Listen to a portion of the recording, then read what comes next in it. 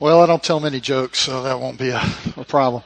So the way I understand it, you don't have to pay attention to Dave when he's here? Exactly.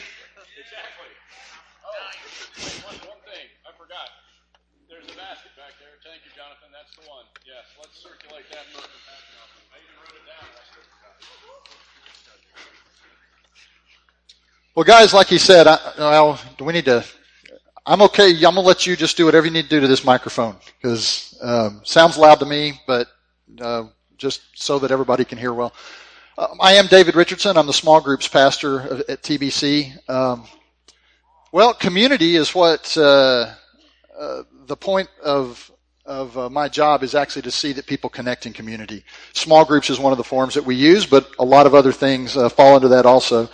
But today, I'm here to talk about predestination.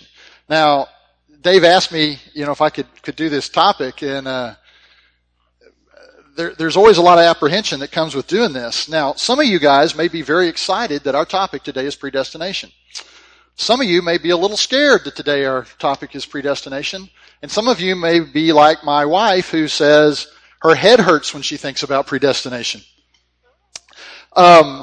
But there may be some of you guys out there that just don't have really much idea what the idea of predestination is. So let's start out with the definition. Let's go to the next slide. Predestination is the concept that God chose those he was going to save before the creation of the world. Sometimes we use the phrase election regarding this. So I may interchange predestination and the doctrine of election when I'm up here. We're talking about the same thing with that. How many of you guys have struggled, thought through, even contemplated the doctrine of predestination at some point in your lives? A handful of you. How many of you guys have really never thought much about it? Okay?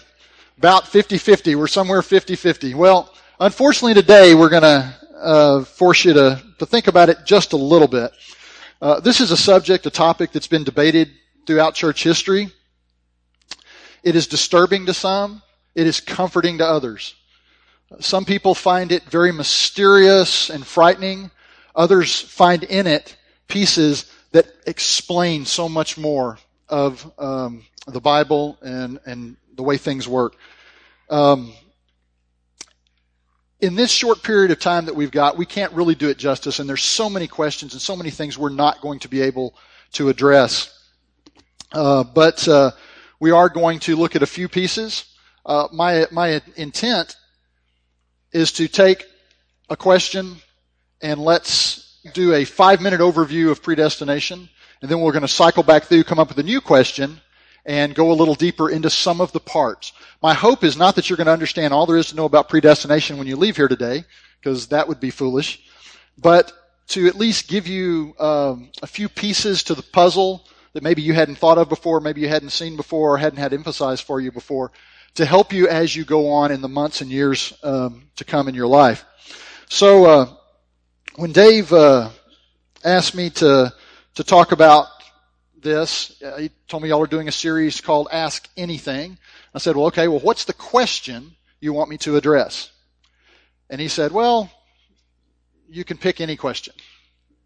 That doesn't work well for me. It's too many choices on the table. I kind of like it refined, so I thought about it for a little bit, and I decided that we'd start with this one question that has come up a number of times with folks. So let's go to the next one. Does God choose us or do we choose God? That's typically the way a discussion on predestination or election is framed.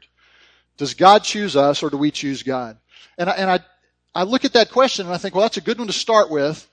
It's one maybe you've thought of, but ultimately what we're going to find is it doesn't get us to where we need to be to move forward with this discussion much. But it will serve as a good question for starting an overview. So when we look at the question, it says, does God choose us or do we choose God? There's really 3 parts to this. And there's 2 questions in there, right? You see the 2 questions? What's question number 1? What's question number 2? Yeah, so we've got, does God choose us or do we choose God? So the answer to both of those questions, I can answer yes. That's one of the reasons there's a bit of a problem in this question helping us move forward. Let's look at a couple of verses real quick. Next slide. The Bible very clearly talks about the idea that God has chosen us. You look in places like Ephesians 1, it says, "For he chose us in him before the creation of the world to be holy and blameless in his sight. In love, he predestined us to be adopted as his sons through Jesus Christ in accordance with his pleasure and will." All throughout Scripture, we see verses that talk about the fact that God chose us before the creation of the world. But all throughout Scripture, we also find places like John 3:16, where it says, "For God so loved the world." I don't need to read that. Y'all tell me, what is John 3:16?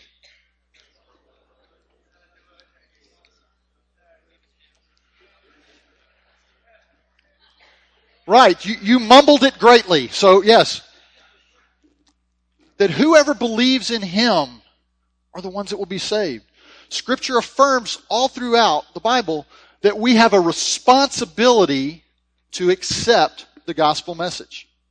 No one is saved apart from accepting the gospel message.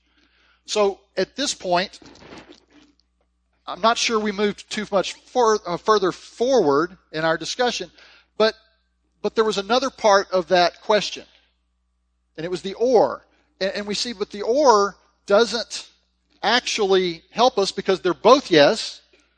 So instead of the or, maybe what the or is intending for us to figure out is, so how are these two things related? And there are some passages of Scripture that can help us with how those things are related. Next screen. Places like 2 Thessalonians 2. It says, "But we ought always to thank God for you, brothers, loved by the Lord, because from the beginning God chose you to be saved through the sanctifying work of the Spirit and through belief in the truth." What we don't just stop where it says God chose us to be saved. He not only chose us to be saved, but he chose how we would come to him. So the relationship between God's election and our choice is that God ordained that we would come to faith in him through faith. Now, so the way we phrase that is God ordained not only the ends, but the means of our salvation. Now, that right there, if you had to sum up election, that's election in a nutshell. 5 minutes, we covered the complete doctrine of election. God ordains us. We choose him, and the way that happens is he has ordained that would come to pass in that way. Now, that's the summary of the doctrine of election, but I'm sure there are probably questions you still have. Am I right? Or does that resolve it all for everybody? Does that resolve it all for you? I would hope not. If so, you're not very inquisitive folks, and I know there's more going on in your minds. Okay, you've got other questions. There's other things about it. So, what we find is this doesn't go far enough in helping us understand it. So let's ask a different question and use a different question as a basis for moving forward. So, why don't we ask it this way? Because at the end, all the discussions and debates and conversations on predestination are trying to address this question. And I'm going to assume we're all believers in here. Why are you saved and someone else is not? All the discussions of predestination and election are involved with answering this question. Why is one person saved and someone else not? Maybe you've got a brother or sister that has grown up in the same family and has responded differently to God than you have. Maybe you have friends that seem to have all of the same advantages and opportunities, and they've heard the gospel just like you've heard the gospel. Some of you have responded to it and some have not. Maybe you grew up in a Christian home and someone else, or maybe you know people that grew up in a Christian home and have walked away from the gospel, and someone else is raised in a home that doesn't know Christ. It's an atheistic home or in a false religion, and they have come to faith. Why, if there are two people involved in maybe some false religion or atheistic environment, one chooses to accept Christ and one doesn't? It gets to the idea of, is there anything in the individual that is the reason for the distinction? Is it because you were smarter than the other person? Were you more humble? Did you better understand your sin? If you say, because at times we may say something like that, well, yeah, I just better understood I was a sinner. That doesn't solve the problem. Why? Why did you better understand your need for a Savior than someone else? Were you smarter? We get back into this loop. Were you smarter? Were you more humble? What is it? We don't get the question resolved with that.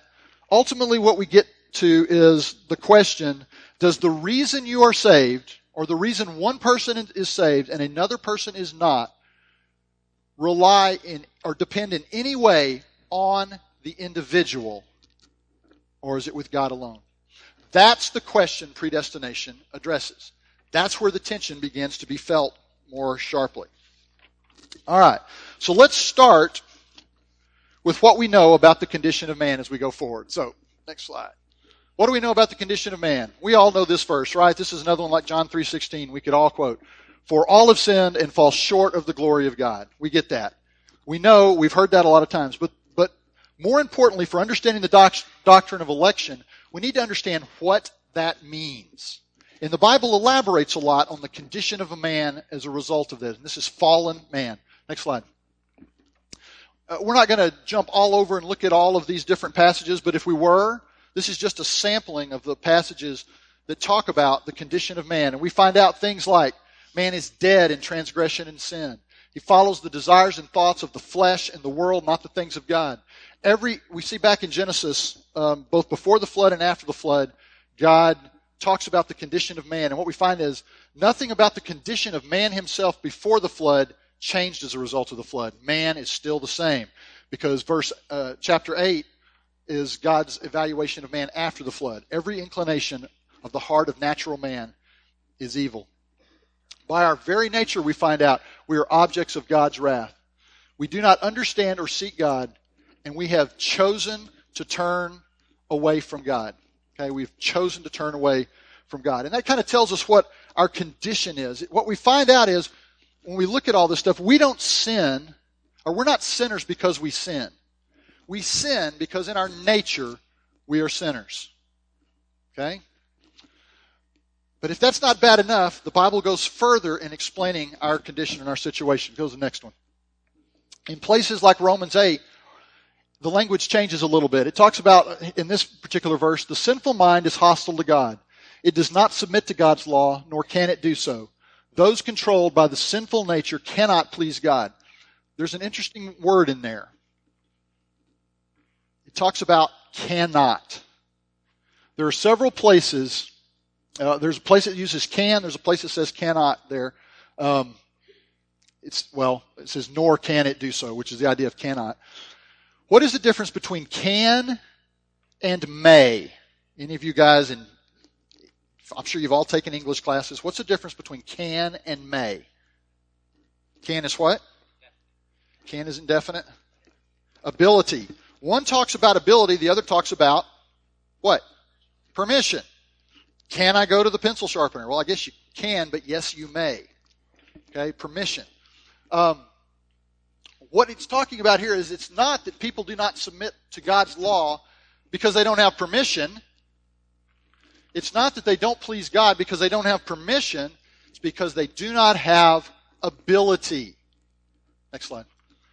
What we find out is if we start looking through Scripture, it repeatedly talks about that sinful man does not have the ability to come to God. Christ specifically in John 6 talks about that. They cannot come to me unless something else happens first. Cannot understand spiritual things. They consider them foolish. Cannot. Sinful man has no ability to see and respond to spiritual things. If you take the gospel to a cemetery of dead people, what is the reaction you expect to get? Nothing. That's physical death. In spiritual death, the Bible paints a picture that tells us we're going to get pretty much that same response from people that are spiritually dead. That's the picture God paints of man's condition. This is the idea of depravity, the idea that every aspect of our being is tainted by sin. It doesn't mean we're as bad as we could possibly be. You take somebody like Hitler or Osama bin, what's this generation's bad guy? Osama bin Laden or somebody. You know. Whoever this generation's bad guy is, my generation's, in fact, it was Hitler. But even they weren't as bad as they possibly could be. Hitler didn't kill his mother. Okay, he could have been. It's not that he's as bad as he could be. It's not that any of us are as bad in our fallen state as we possibly could be. It's just that every aspect of us is tainted and affected by sin, and we cannot please God. So here's our dilemma.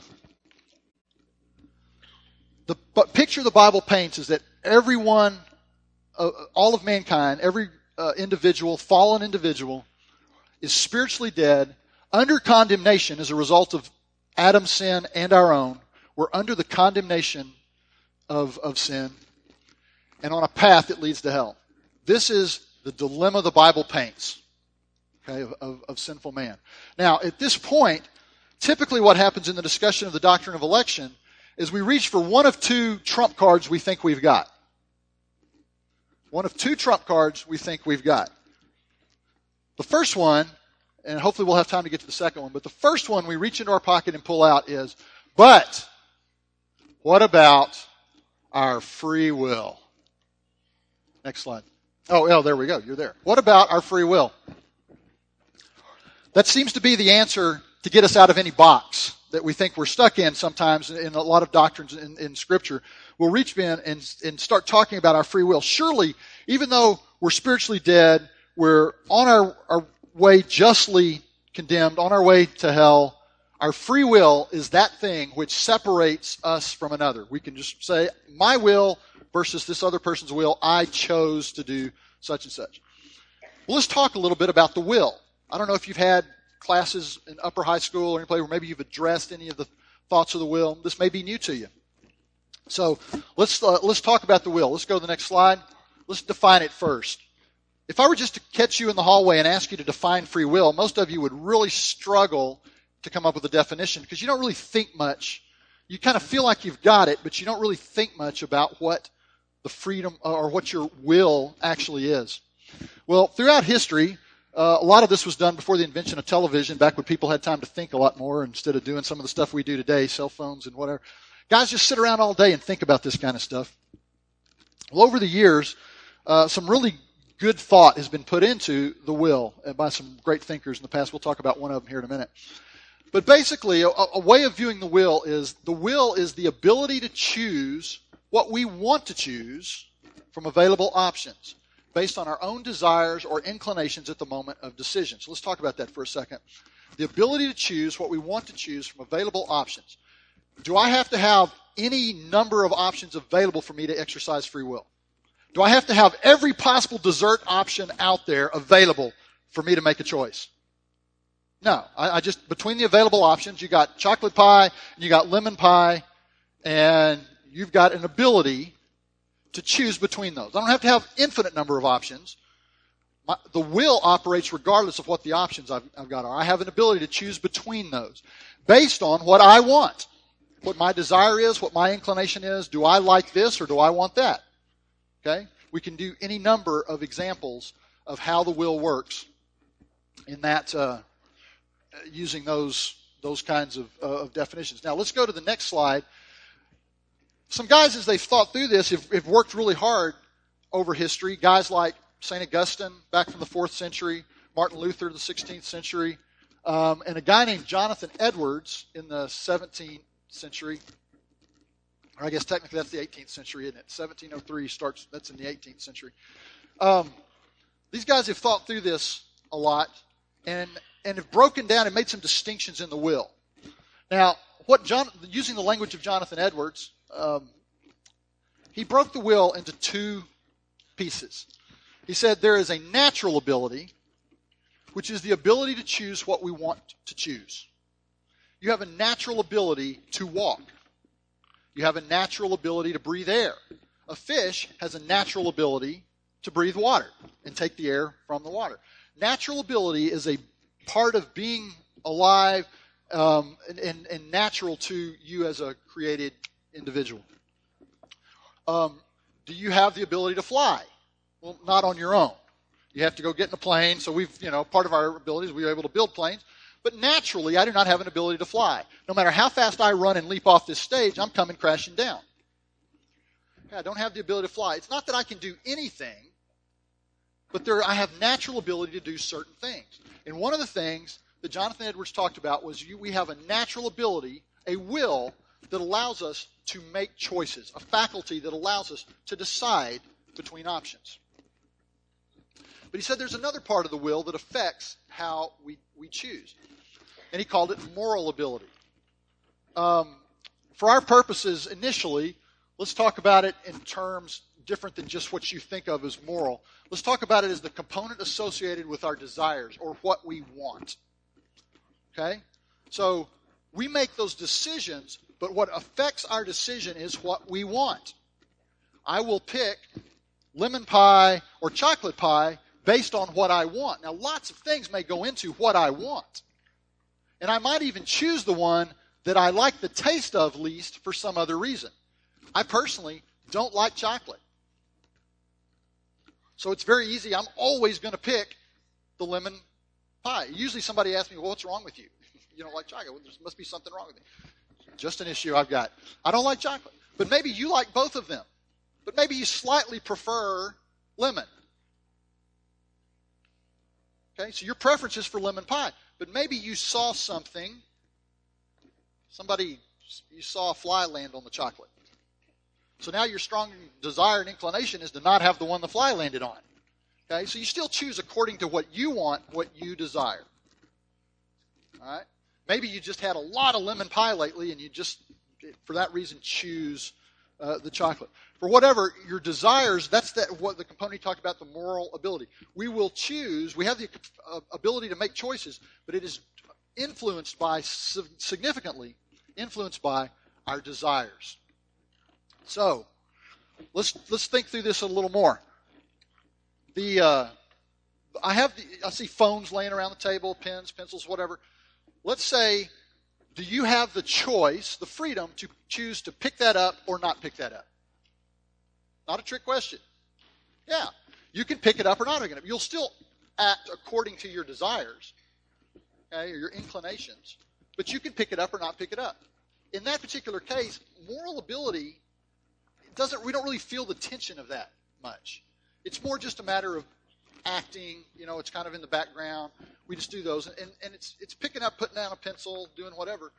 It's an act of the will. It's free, but we're not influenced heavily by our moral ability. But let's move this into some other examples. Now, see, I don't like chocolate pie, but you all have your own things you don't like. Something like maybe asparagus. Maybe you don't like asparagus. Maybe, some of you don't like ketchup. Whatever the thing is that you don't like, think about that in your mind right now. And then think, do you have the freedom to choose right now by an act of your will that you really do like that? Can you just all of a sudden think, yeah, I do like that. I really wish I had some of that right now. You might could say that, but you can't feel that, can you? Another example. Now, a lot of people in our families, sometimes there's tension, so I'm going to move this out a little bit. In our families, sometimes there's tensions with mom and dad, but everybody loves their grandmother, right? Is that a safe one? We all love grandma, okay? Even if you're having a bad day at home with mom and dad right now, we always love grandma. So by an act of your will, can you choose not to love grandma? It sounds weird, doesn't it? The question sounds weird. Like, how is this a matter of choice? I don't see it, but you see the influences that your desires and those things that you want, those things that are in you that make up your being, your character, you see how they influence your ability to choose. Now, is accepting the gospel more like picking up a pencil or loving grandma? It's a whole lot more like loving grandma than it is picking up a pencil. Okay? Now,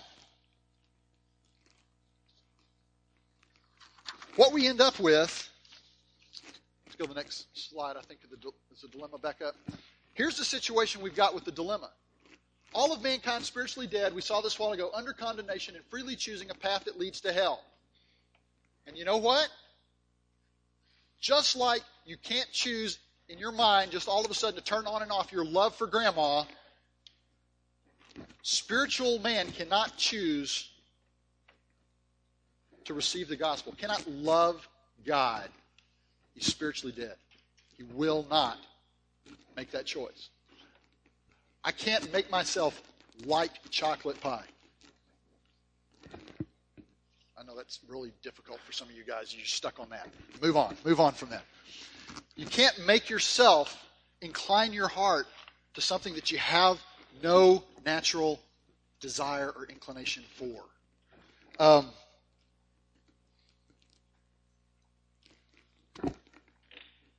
So this is the situation we're left with.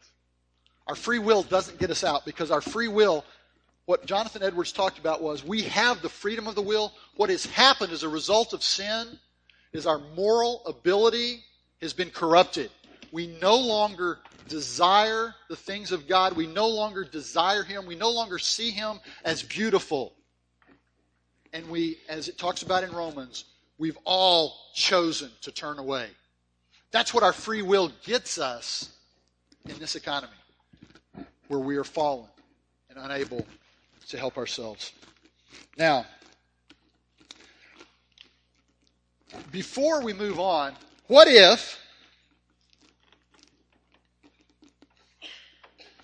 God just walked away? What if God saw this is our condition, we've all freely chosen to reject Him, we're all hostile to Him, and He just stepped back and let us go? What would we be receiving? What is that called? If you get what's deserved, what is that? I hear it whispered. Say it out loud. Justice. What if God just walked away and let us all receive justice? Would God be guilty of anything wrong? What do you think? No. I mean, it's justice. We're getting what we deserve. It's the just penalty for our sin. See, a lot of times when we get in the discussion of predestination, we get hung up on the wrong question. We get hung up on the question, why doesn't God do some things like I think He ought to and maybe save everybody or make it this way or make it that way?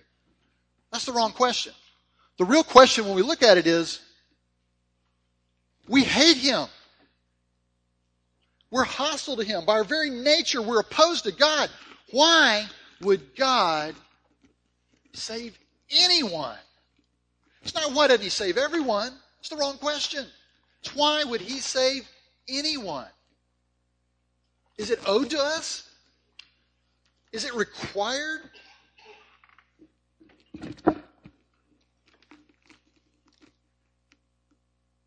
Some of you have a problem with that. Some of you, and I'll admit, we all will struggle with this at times because our perspective is not in an ideal situation. It's like talking to the inmates about the rules of the prison. They would have some different ideas on the way things ought to be run. But their perspective is distorted.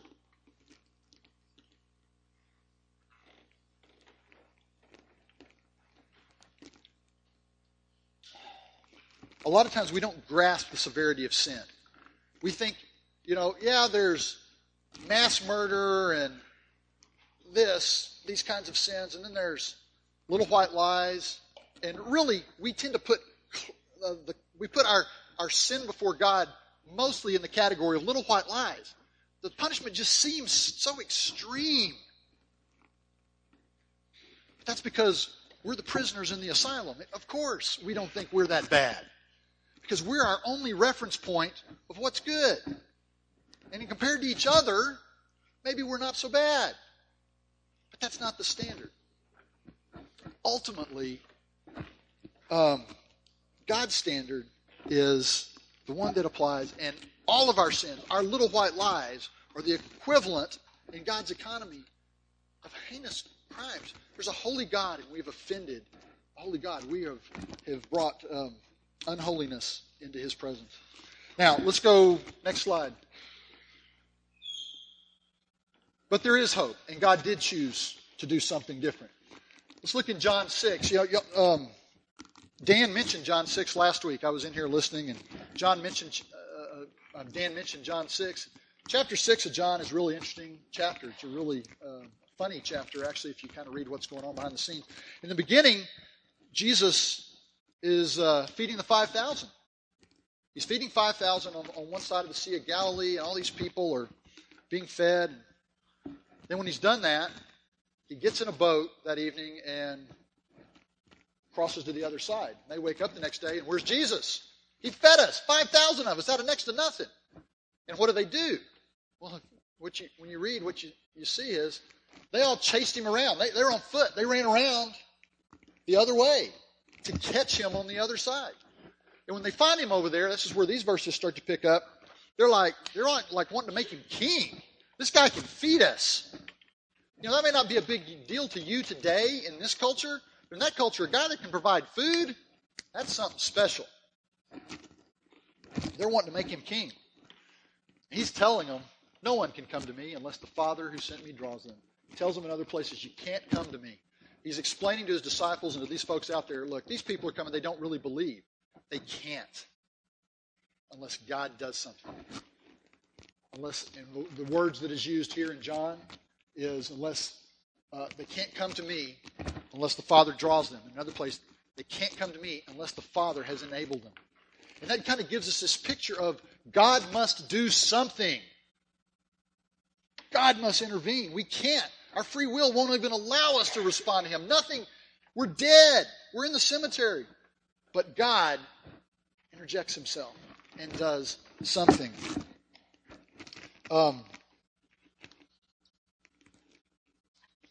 In the words of Jesus, no one can come to me unless the Father enables them. Let's go to the next slide. And then what are the effects of what God does?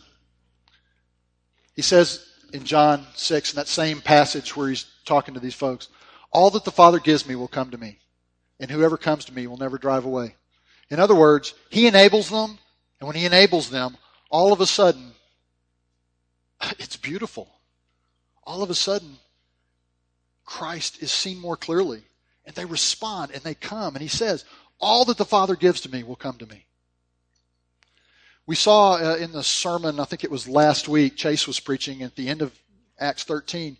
You saw a passage that relates to this. In Acts 13:48, it said, when the Gentiles heard this, they were glad and honored the word of the Lord. And all who were appointed for eternal life believed.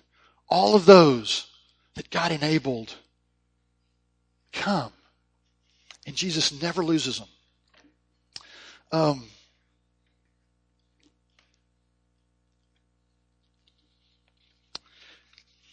They can't come until God does something, and then He enables them. God chooses it, makes it happen. Our belief, like we saw in that first part, comes forth from His actions. This upsets some folks because they look at this and it makes them angry. The concept of election in this manner makes maybe some of you in here angry. It may even make you think, look, I'm still asking the other question. Why doesn't God save everyone? I'm sorry, there is no solution in any view or option of election, doctrine of predestination. There is no option that solves that problem. There's no solution. There's no debate, part of the debate, unless you just say, really, all of this is wrong, and God just saves everybody. I know the Bible didn't say that, but I just believe it. Other than that, no matter what you deal with, you have to deal with everyone isn't saved. And this will make some of you, you struggle with this, and it makes you angry, and I get that.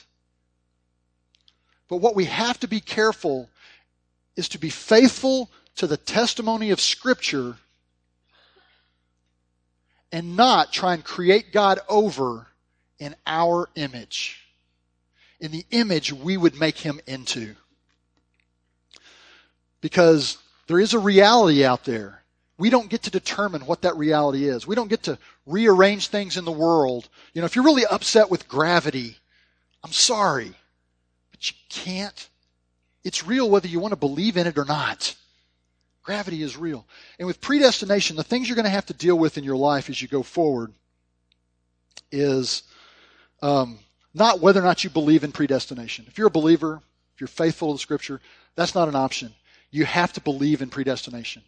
You've got some flexibility, though, in what you believe about it. But as you struggle with what you're going to believe about predestination, let me encourage you to be faithful to Scripture and to not try to create God in your image. Now, let's go to the next slide real quick. So when we address the question, why are you saved and someone else not? When we address the question, is there anything in me that makes God choose me over someone else? Let's go to the next slide. I'd refer you to Ephesians 1 and 2 is actually a great place to look at for all this topic. But in Ephesians 2 it says, and we've cut a lot out so we don't have to read the whole 10 verses here. But it says, as for you, you were dead in your transgressions and sin. You were dead. But because of His great love for us, God, who is rich in mercy, He did not have to do this, but He's rich in mercy. He made us alive with Christ even when we were dead in our transgressions. It is by grace you have been saved. Grace means something you didn't deserve. Grace is something you didn't merit. It is by grace you've been saved. He repeats it, for it is by grace you've been saved. Through faith, and this not from yourselves. It is the gift of God, not by works, so that no man can boast. In a couple of weeks, we'll look in Acts 18 in the main service, and we'll reach a passage where it talks about these believers that it talks about it in chapter 18 of Acts by grace had believed. Okay, by grace had believed. God's grace enabling them to believe. So ultimately, let's go one more. Does it reside in any way with me? Let's go next slide. Does it reside in any way with me? No. It doesn't reside in me. It is purely by His grace that we are saved. That's why the Bible doesn't say you can't boast because it's in bad form. It doesn't say you can't boast because it's not polite. It says you can't boast because it's not true. It is of grace that we have been saved. Now, I want to address real quickly, we got just a few minutes. I want to address real quickly the other trump card we like to pull out. The first trump card is, my free will. Okay, and we talked about how Jonathan Edwards explained that a little bit, that really isn't that good a trump card because our free will choose to go to hell too. Okay? Because it's not like picking up a pencil. It's like loving your grandmother. The second trump card that comes up is, God just kind of looked through time out there and chose based on foreknowledge who would believe Him. And He picked them. Well, there's a couple of reasons that's a problem. One is, for even God's foreknowledge to see us choose Him, it requires that we have the ability to choose Him. And the problem we got is that's not what Scripture tells us. So we have to come up with some way to say everybody gets undead enough to choose Him. And some folks will pick that as an option. I'll just tell you, sounds great, but I can't find it anywhere in Scripture. It doesn't talk about our freedom in Scripture. It talks about our responsibility for our actions. Okay? And so I don't find that. But that's one thing you have to do is you got to get everybody savable. The other thing you've got to do is you got to kind of not pay too close attention to what the words mean. Because foreknowledge is used a little differently in Scripture than folks sometimes understand. It's this idea of loving beforehand, this idea of loving ahead, of intimately knowing. Scripture talks about how God, in one place it uses the word foreknowledge of God of Jesus. It isn't this idea that God looked through time and knew what Jesus would choose to do. It's this picture of God knew him. Foreknow in the sense of intimate knowing and relationship and knowledge. In the Old Testament, God says in the related Hebrew word, he tells Israel, of all the nations on the earth, I knew you. Well, does that mean, look, I looked through time and the only ones on the whole world I could really foresee anything about was you. I didn't know anybody else. No, God knew Israel differently. He saw them and chose to put his electing love on Israel, which, by the way, we don't have nearly as big of a problem with God choosing Israel, do we? In the Old Testament, we don't get too worked up over that as we do election in the New Testament. But it's this idea that God loves and knows us intimately. When we are foreknown by God, it's not that he knew some callously what we would do. We are foreknown by God in the sense of he looked and he loves us for whatever reasons that reside only in him. But here's the real leap you've got to do with the language. Predestined. Here's the deal. College basketball is going to be going on today, and I'm going to tell you, I can predestine all the winners in all the basketball games for the rest of the season. Well, that'd be a pretty impressive claim, and if I could pull that off, that'd be pretty impressive. But what if, really, I had this time travel machine, and I was just going down there and I read all the papers later. And I came back and I was telling you I was predestining them. Would you have a problem with the language I was choosing to use? Would that seem a little deceptive? To say I'm predestining, but really I was just kind of looking and I read the papers. The problem with foreknowledge is that it doesn't really fit the language used in Scripture. Yes, God has foreknowledge, but when it comes of the future, he knows what's going to happen. But he isn't basing his actions on what we do. He doesn't say, who chooses me? Oh, you chose me? I'm going to slap my title of I chose you on you. He doesn't work like that. The actual word is a much more active word. In Greek, it's prohorizo. And it's the idea of beforehand to actively determine or ordain. So to go with foreknowledge, we have to actually choose to kind of be a little loose with the language. Regardless as you struggle with these things going on in your life, there's one thing I want to leave you with here, and then we'll wrap up. I'll turn you back to your tables if you got time for a little discussion there. I mentioned Ephesians. In Ephesians chapter 1, verses 3 through about 14, that's a unique passage in Scripture. Chapter 1, verses 3 through 14, in English we look at that and it's this big old long passage where he talks about election a lot. In Greek, it's one sentence. It's the longest sentence in the Bible. It's the longest sentence in the Bible, specifically the New Testament. And what we find in there is Paul is talking about election. And he goes through there and it's like he brings up, praising God for election. And he just kind of starts to get caught up in it when he starts thinking about the mercy he's been shown and the grace God has shown us and the purposes God is accomplishing through election. And he just keeps heaping praise on God, clause after clause. He didn't stop to take a breath and put a period. He just keeps going. So Paul, election, predestination, whatever Paul thought about it, it wasn't something that was debatable or offensive or hard for him. It was something that caused the reaction in Paul to be worship and praise of God.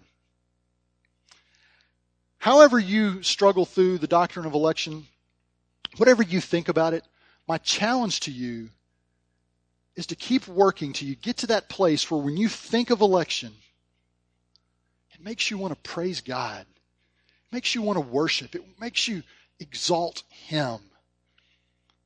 Because until we've reached that point, we still don't fully see things through that biblical grid. I know we didn't answer all your questions. I know most likely we just probably raised a bunch of new ones. But that's okay. This is going to be something you'll have opportunities to think through throughout your life. You won't arrive next week with all your answers.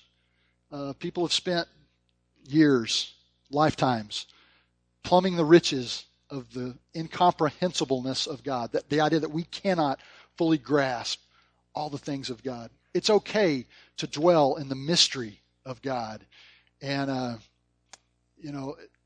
just don't be afraid, though, to embrace what Scripture tells you about Him, even when you don't understand it, because He is a God that we know loves us. He's shown us great mercy. We may not understand all the aspects of it, but we do know our God is good and He loves us. Guys, I'll turn you back to your table. Thank you for letting me spend time with you guys this morning.